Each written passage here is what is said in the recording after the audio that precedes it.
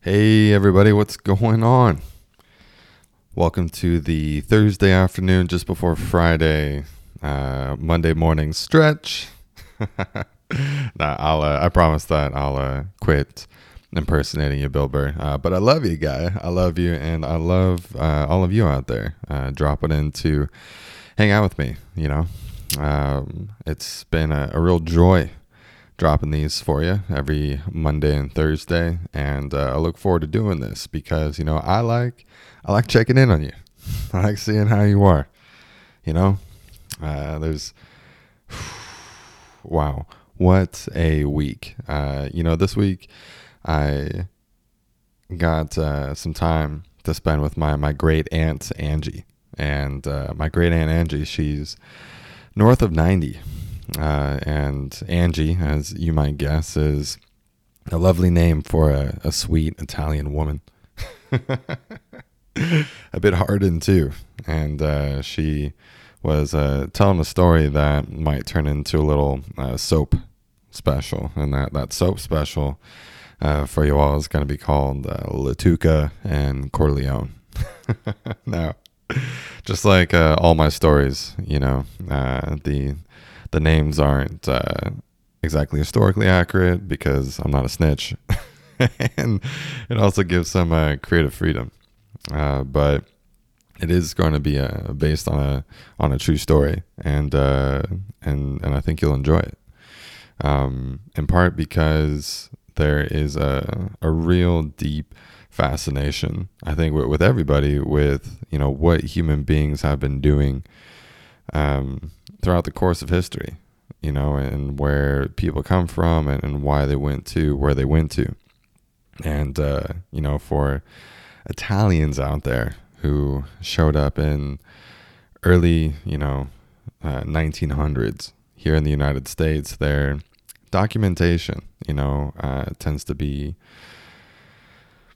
in order and also preserved, if that makes sense. So you could look at the processing papers from Ellis Island, right, and see what time of year did a person leave. You can see even what type of ship they left on, and what city they resided in, and what port they took off from. Now, the story here is happening just before Peaky Blinders, if that makes sense, right?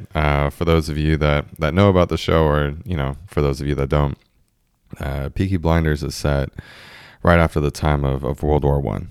The main character and his family, Tommy Shelby, go off and fight in the Great War, and when they come back, they make their way up in the world. Let's just put it that way. And that took the Great War. It took time. I think in between like 1914 and 1918 was certainly done before the Roaring '20s. And these two Italian individuals, by the last name of Latuca, the woman, and Corleone, the fella. Latuca, she leaves Sicily in the year 1913 during the spring. And, I don't know if she's really aware of what's going on in world affairs, or what the desire was to leave Italy and come to the United States, except for maybe a chance at a better life.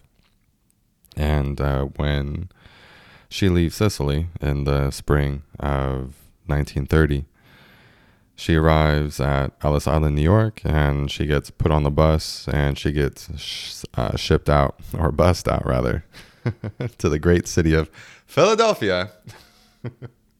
Who I know I've done some light jeering with, but how cool, right? Now I know that there's plenty of people out there that would be like, what is this? You have an immigrant coming up off a ship, and they put him on a bus, and they take him to a city where there's going to be a bunch of people of their own same language and ethnicity, so that way they can help assimilate into America. What kind of liberal bullshit is that? I don't know. Or maybe people would be happy to say, oh yeah, well they, immigrated legally and properly and da da da da da da da, right? In any case, she does this, and when she does this, she comes over with a couple of her sisters, and one of the sisters gets sick on the voyage, and you know what happens? Yeah, she gets sent back. What a heartbreak, right? To sail that many weeks on a ship from Italy to the United States just to be turned away at the door. Man, like it would be heartbreaking just to, drive 15, 20 minutes to a party that you're hoping to get into and get turned away at the door, let alone be on a quest for a new life. Yeah. And, if you can imagine, after this woman, goes back, she has some stories to tell, and she knows where her sisters have moved off to, and she hopes to make another journey. And when that sister goes back, she meets a fella by the name of Coeur de Leon, who confesses to that sister that he had a heart. He had an admiration for one of the sisters that stayed in the United States, and that he has a dream, a plan to go to the United States and perhaps see that woman. And so the following year, Salvatore Coeur de Leon hops on a ship with the aforementioned sister. They both remain healthy on the voyage, and they make it to New York. They get processed, and you know what happens? They don't get sent to Philadelphia. They plead, they barter, they do as much as they possibly can to try to unite these sisters in Philadelphia, but they get sent to Buffalo, New York. Now, after they get to Buffalo, New York, the quest hasn't stopped, because they're going to find their way to reunite with the sister and see what happens. Now, this early time of the 1900s is at that point, the world has entered the war. The U.S. has not yet, but if you've seen any pictures of people in the United States around that time, most of them look very slim and gaunt. I know, if you can believe that, Americans being skinny. But at that time, it was true, and there was work to be done with homes to build in the neighborhood. And so Salvatore, just like many Italians, got into, at first, brick laying, and then becoming a contractor and building homes and building restaurants and building places for businesses to operate out of. And if you're wondering, hey, is this guy in the mob? Well, with a last name like Coeur de Leon, what do you think? A little Godfather reference for you there. And if you're wondering, hey, Chris, do you have anyone in your family actually by the name of Coeur de Leon? And the answer is yes, I do. But it's not the same person in the story. So, don't be trying to link my family history together and connect these dots. Anyway, so after they get to Buffalo, New York, there is some money that gets earned and some settling that happens before they go off to Philadelphia. And when Sal goes off to Philadelphia with the sister Latuca, they meet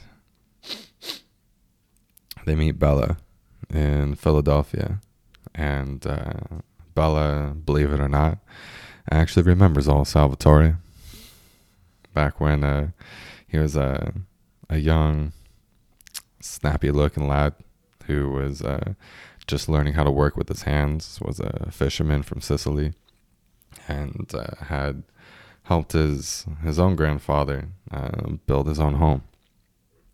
And after spending a week together, Salvatore convinces Bella, or pleads to Bella, rather, to leave with him and head off to Buffalo, New York.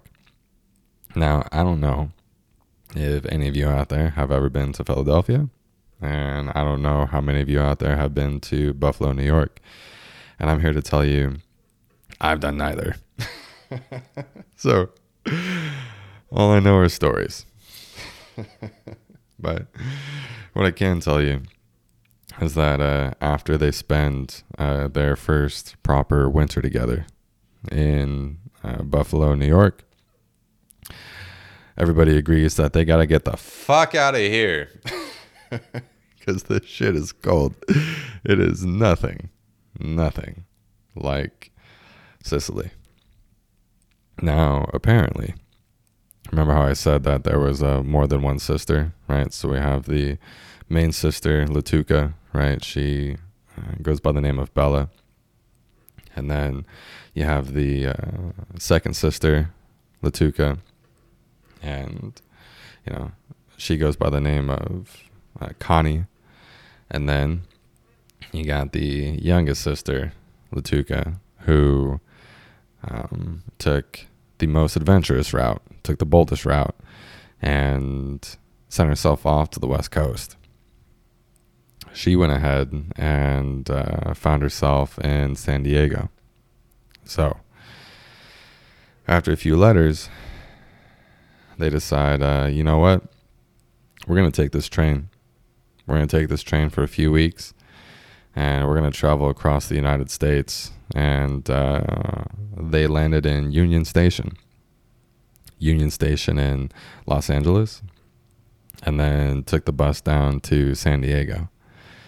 Now, San Diego is God's country. I don't know about that. But it's nice. It's typically pretty warm, typically pretty balmy, and if you can believe it, incredibly rural. And being rural back then wasn't necessarily a bad thing. Just that it meant that instead of the shopping malls and the hotels that you currently see now in Mission Valley, there was a large dairy, where people tended to cows, raised them in a pasture, and people built little homes in little neighborhoods on the surrounding hills around that valley. And, those were little pockets where people knew each other. They sort of helped raise one another. And one interesting thing about, Italian families is that there was I don't know if you call it maybe a tradition, but certainly a trend where if the father of the family was a person who was handy, right? Knew how to, for example, lay bricks and build a house. Then they would have this plot of land.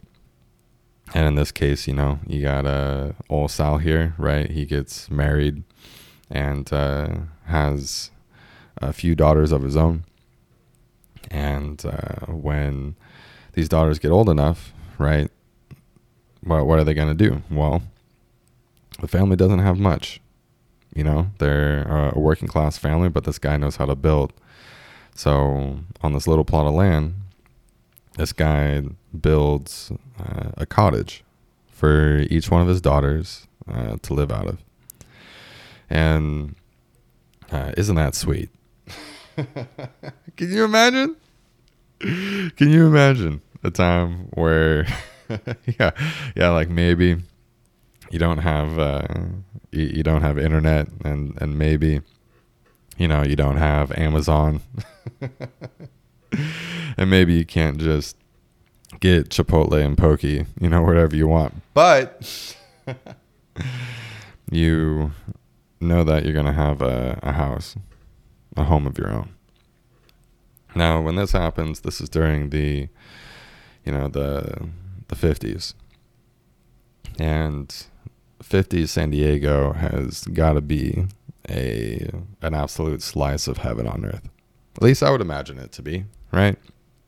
Like LA's got a lot going on, a lot popping, but if you're looking for peace, if you're looking for plenty of sky, if you want to be in a place where you feel like you can live a happy life and in a slice of nature that is kind to you, then San Diego is the place to be. And when these sisters got old enough, right? So I'm talking about the daughters of old Sal here. One moves into one of the houses that he built, which is big enough to be a duplex. And he thinks to himself, you know what? That house is too big for you. I'm going to rent out like my old house, and I'm going to live in that house with you. And the oldest daughter has a couple of kids with her husband, and Sal thinks to himself, you know what? This place is too small for all of us. I'm gonna move back into my place, and you can keep this home for yourself. And that woman, married the oldest sister, married an Italian man, and the second sister married an Italian man, and the third sister married an Italian man, and the youngest sister married a goddamn Polak. And apparently that's how I became a Polish boy born into a Sicilian family. Now, earlier this week I was having a smoke and a chat with a friend of mine who just got back from quite a journey, actually. I don't know how many of you people out there have friends like this who are on death's door. That might be like an aggressive approach, but someone who can find themselves born with, say, like an autoimmune disease that, means that whenever they speak with a doctor or a specialist, what they tell them is, you're going to die. And there's not really much that we can do about it. So we can try to manage the symptoms and make your quality of life as positive as possible, but you're going to die. And if you do have a friend like that, then, I hope that they have the same type of spirit and attitude that my friend has with this. And they really make the most out of life.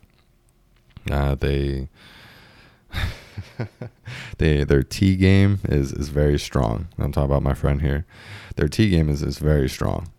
I didn't know that, for example, the ingredient thyme could be such a wonderful addition to tea, and this person has a tea collection that has a German influence and a Swiss influence and some of it an East Asian influence, and like their process is just wonderful. And they also like to pair their tea collection with the best chocolate that you have ever experienced in your life. I'll tell you, if you have not tried Swiss chocolate, then you really, really gotta go in on it. The type of chocolate that was gifted to me this time apparently is of the rarer variety, can't be found in the United States, and so was a local favorite while they were in Switzerland. And you know what? I'm not even going to tell you what the name is, but I will tell you that it comes in a blue wrapper, and that the texture of it is just melt in your mouth and kiss me goodnight type of good. Oh Lord, I've already gone through half of it, and that kind of makes me sad because I got it on Tuesday and it hasn't even really made it the week. Oh well, shame on me, you fat kid Chris.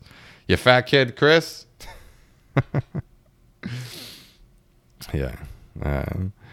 And while we were, having a smoke and a chat and catching up on how their life was during the pandemic, because, you could imagine if you had a battle with your own immune system, then being in a time like this could be precarious, to say the least.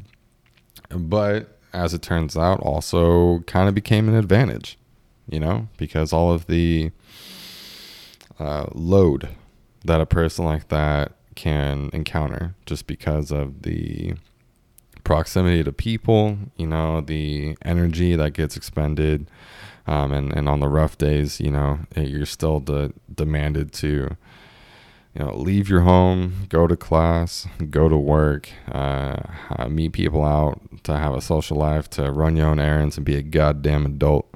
Well, when the world shut down, apparently she got a chance to really shut down and recharge and focus on her health too.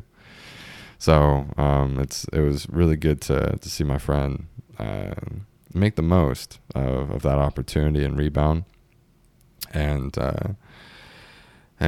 as we were talking about all the things that they did to level up during that time, they are a bit theatrical, and they inspired me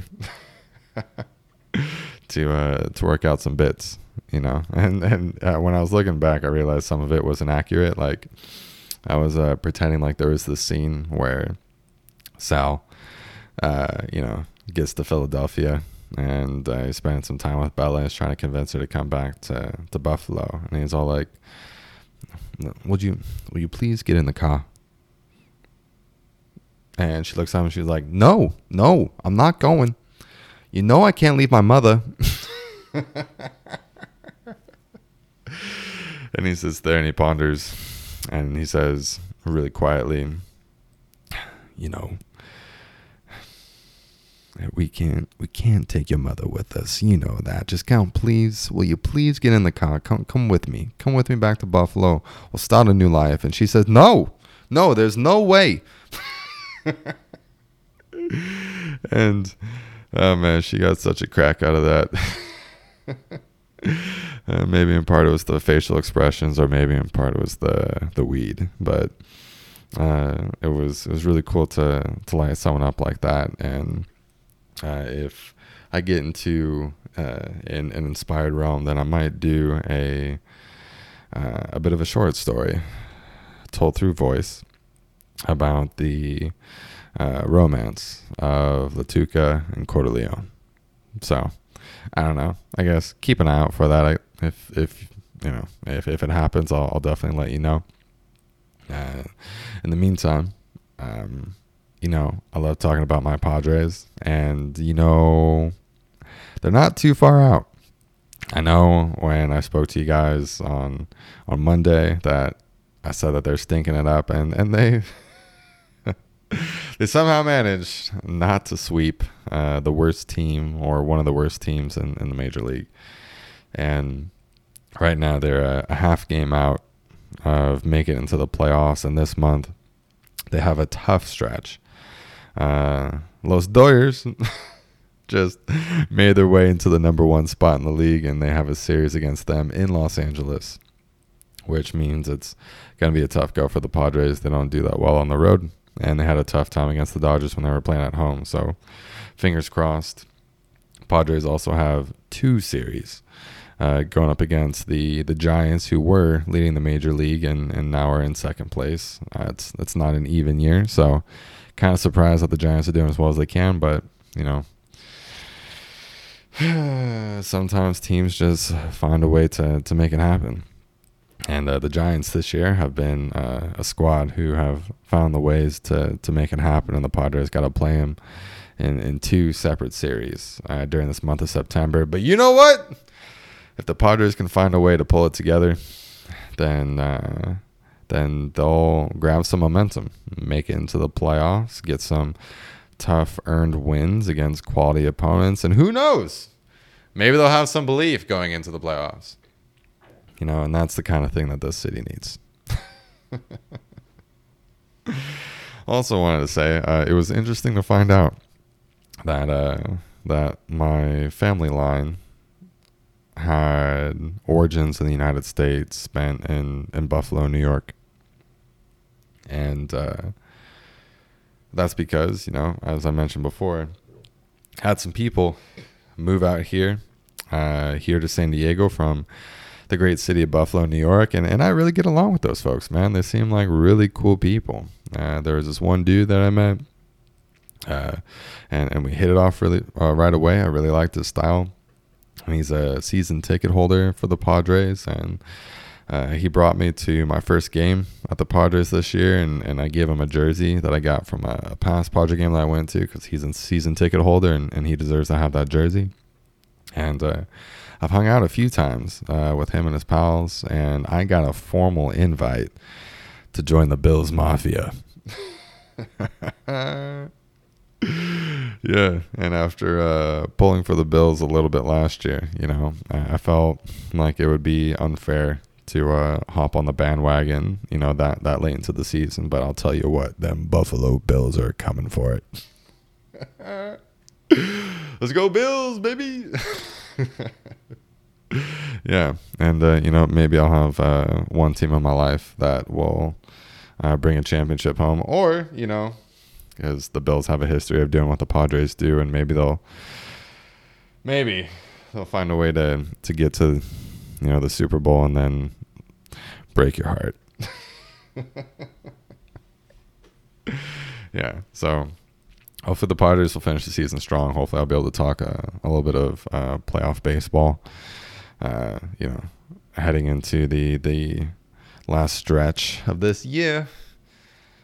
And and I hope those things turn around in the light of yoga and meditation this week. There's there's an equation that it seems like people in the community of yoga aren't able to solve. And that equation is to be able to,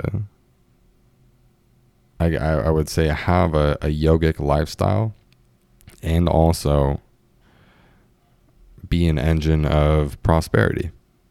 And I don't know really why those things have a bit of a conflict. Maybe because the origins of yoga, asked yoga practitioners to become more or less renunciate, to become people that weren't really a part of society, and focus on,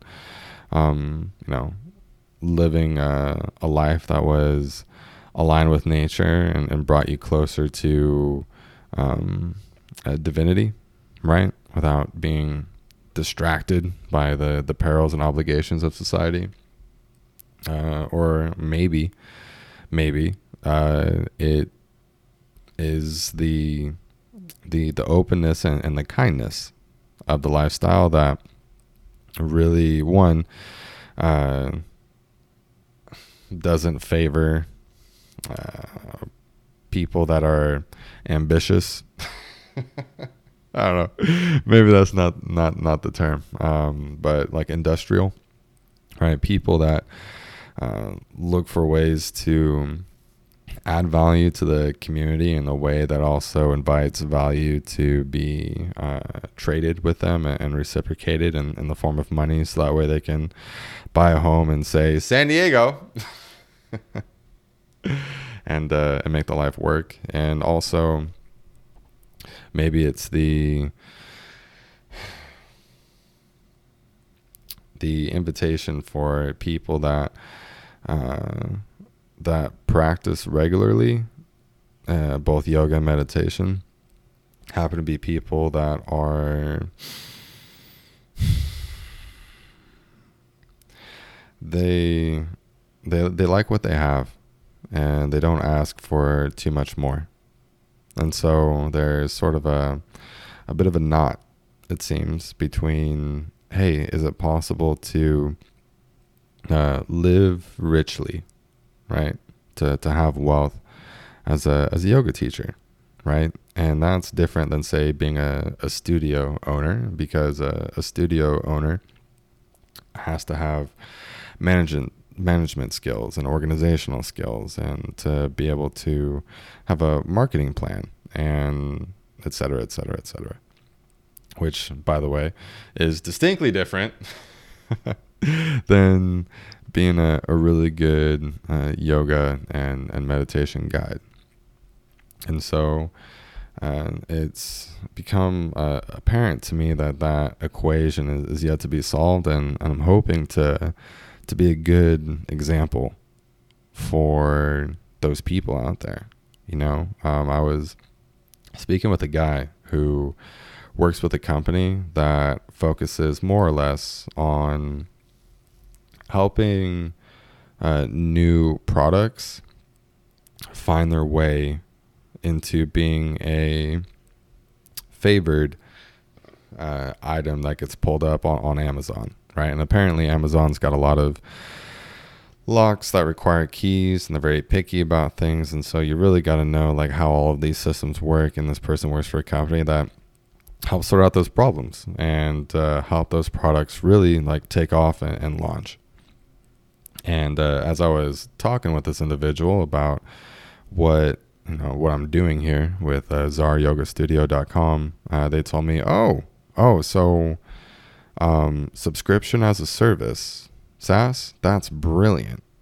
And I was like, oh, he's like, yeah, no, that's definitely the future of the industry of yoga, right? Is to offer your services as a subscription. And I'm like, oh, I got some validation. Look at that, from a I wouldn't say a business guy. He's more of the hoodie, type. But it was really cool to have that reinforcement and to be said that I'm looking in the right direction there. So I'm wondering, hey,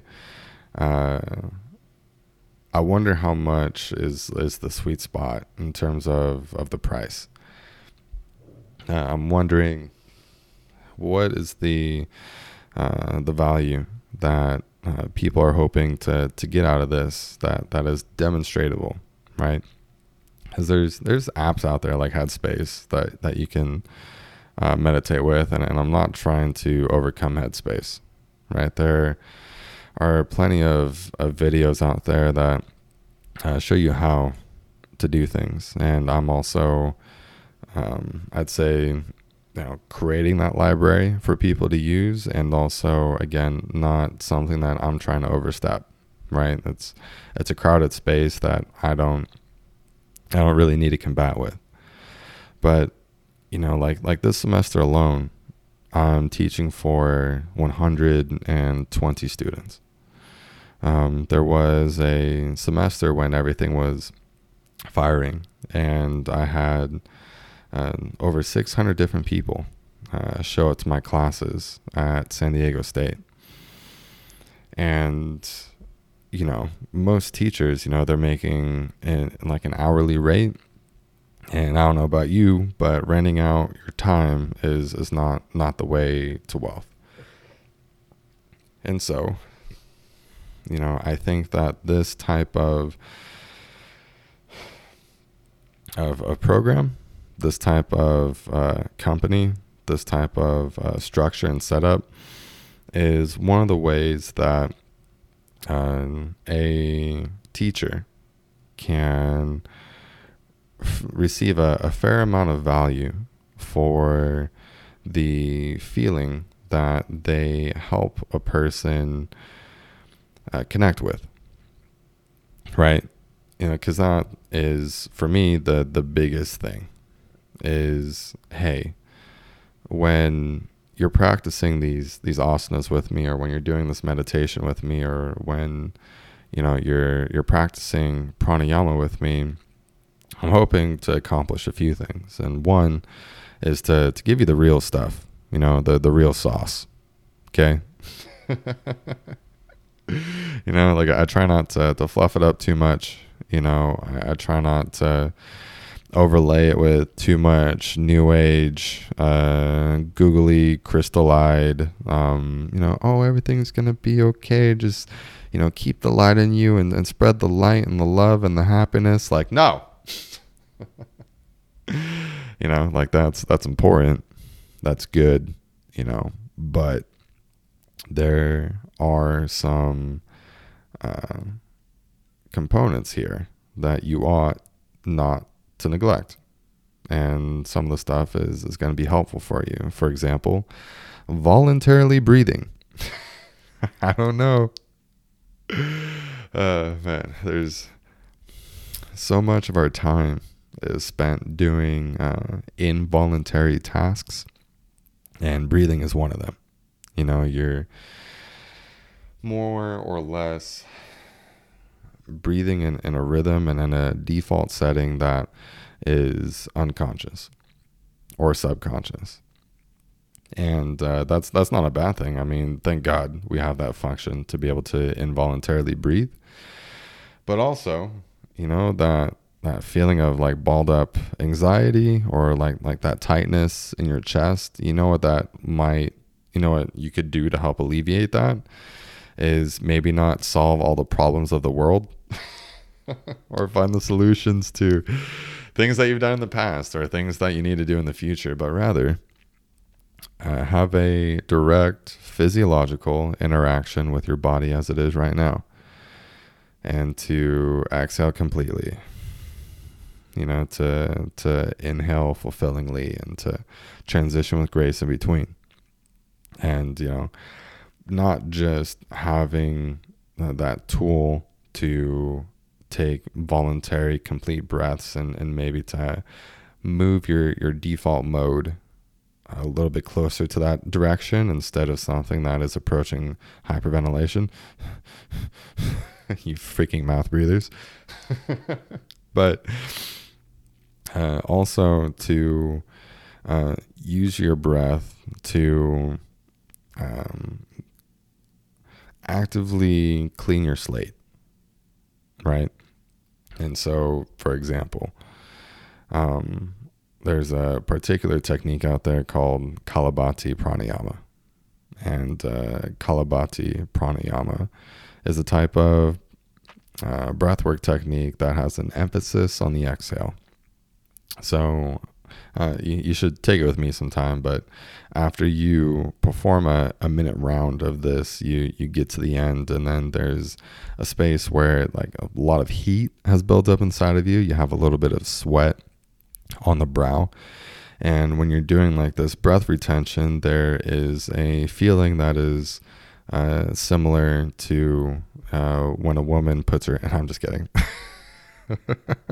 puts her hand on your throat and puts you on the edge of life or death. Mid-bliss. No.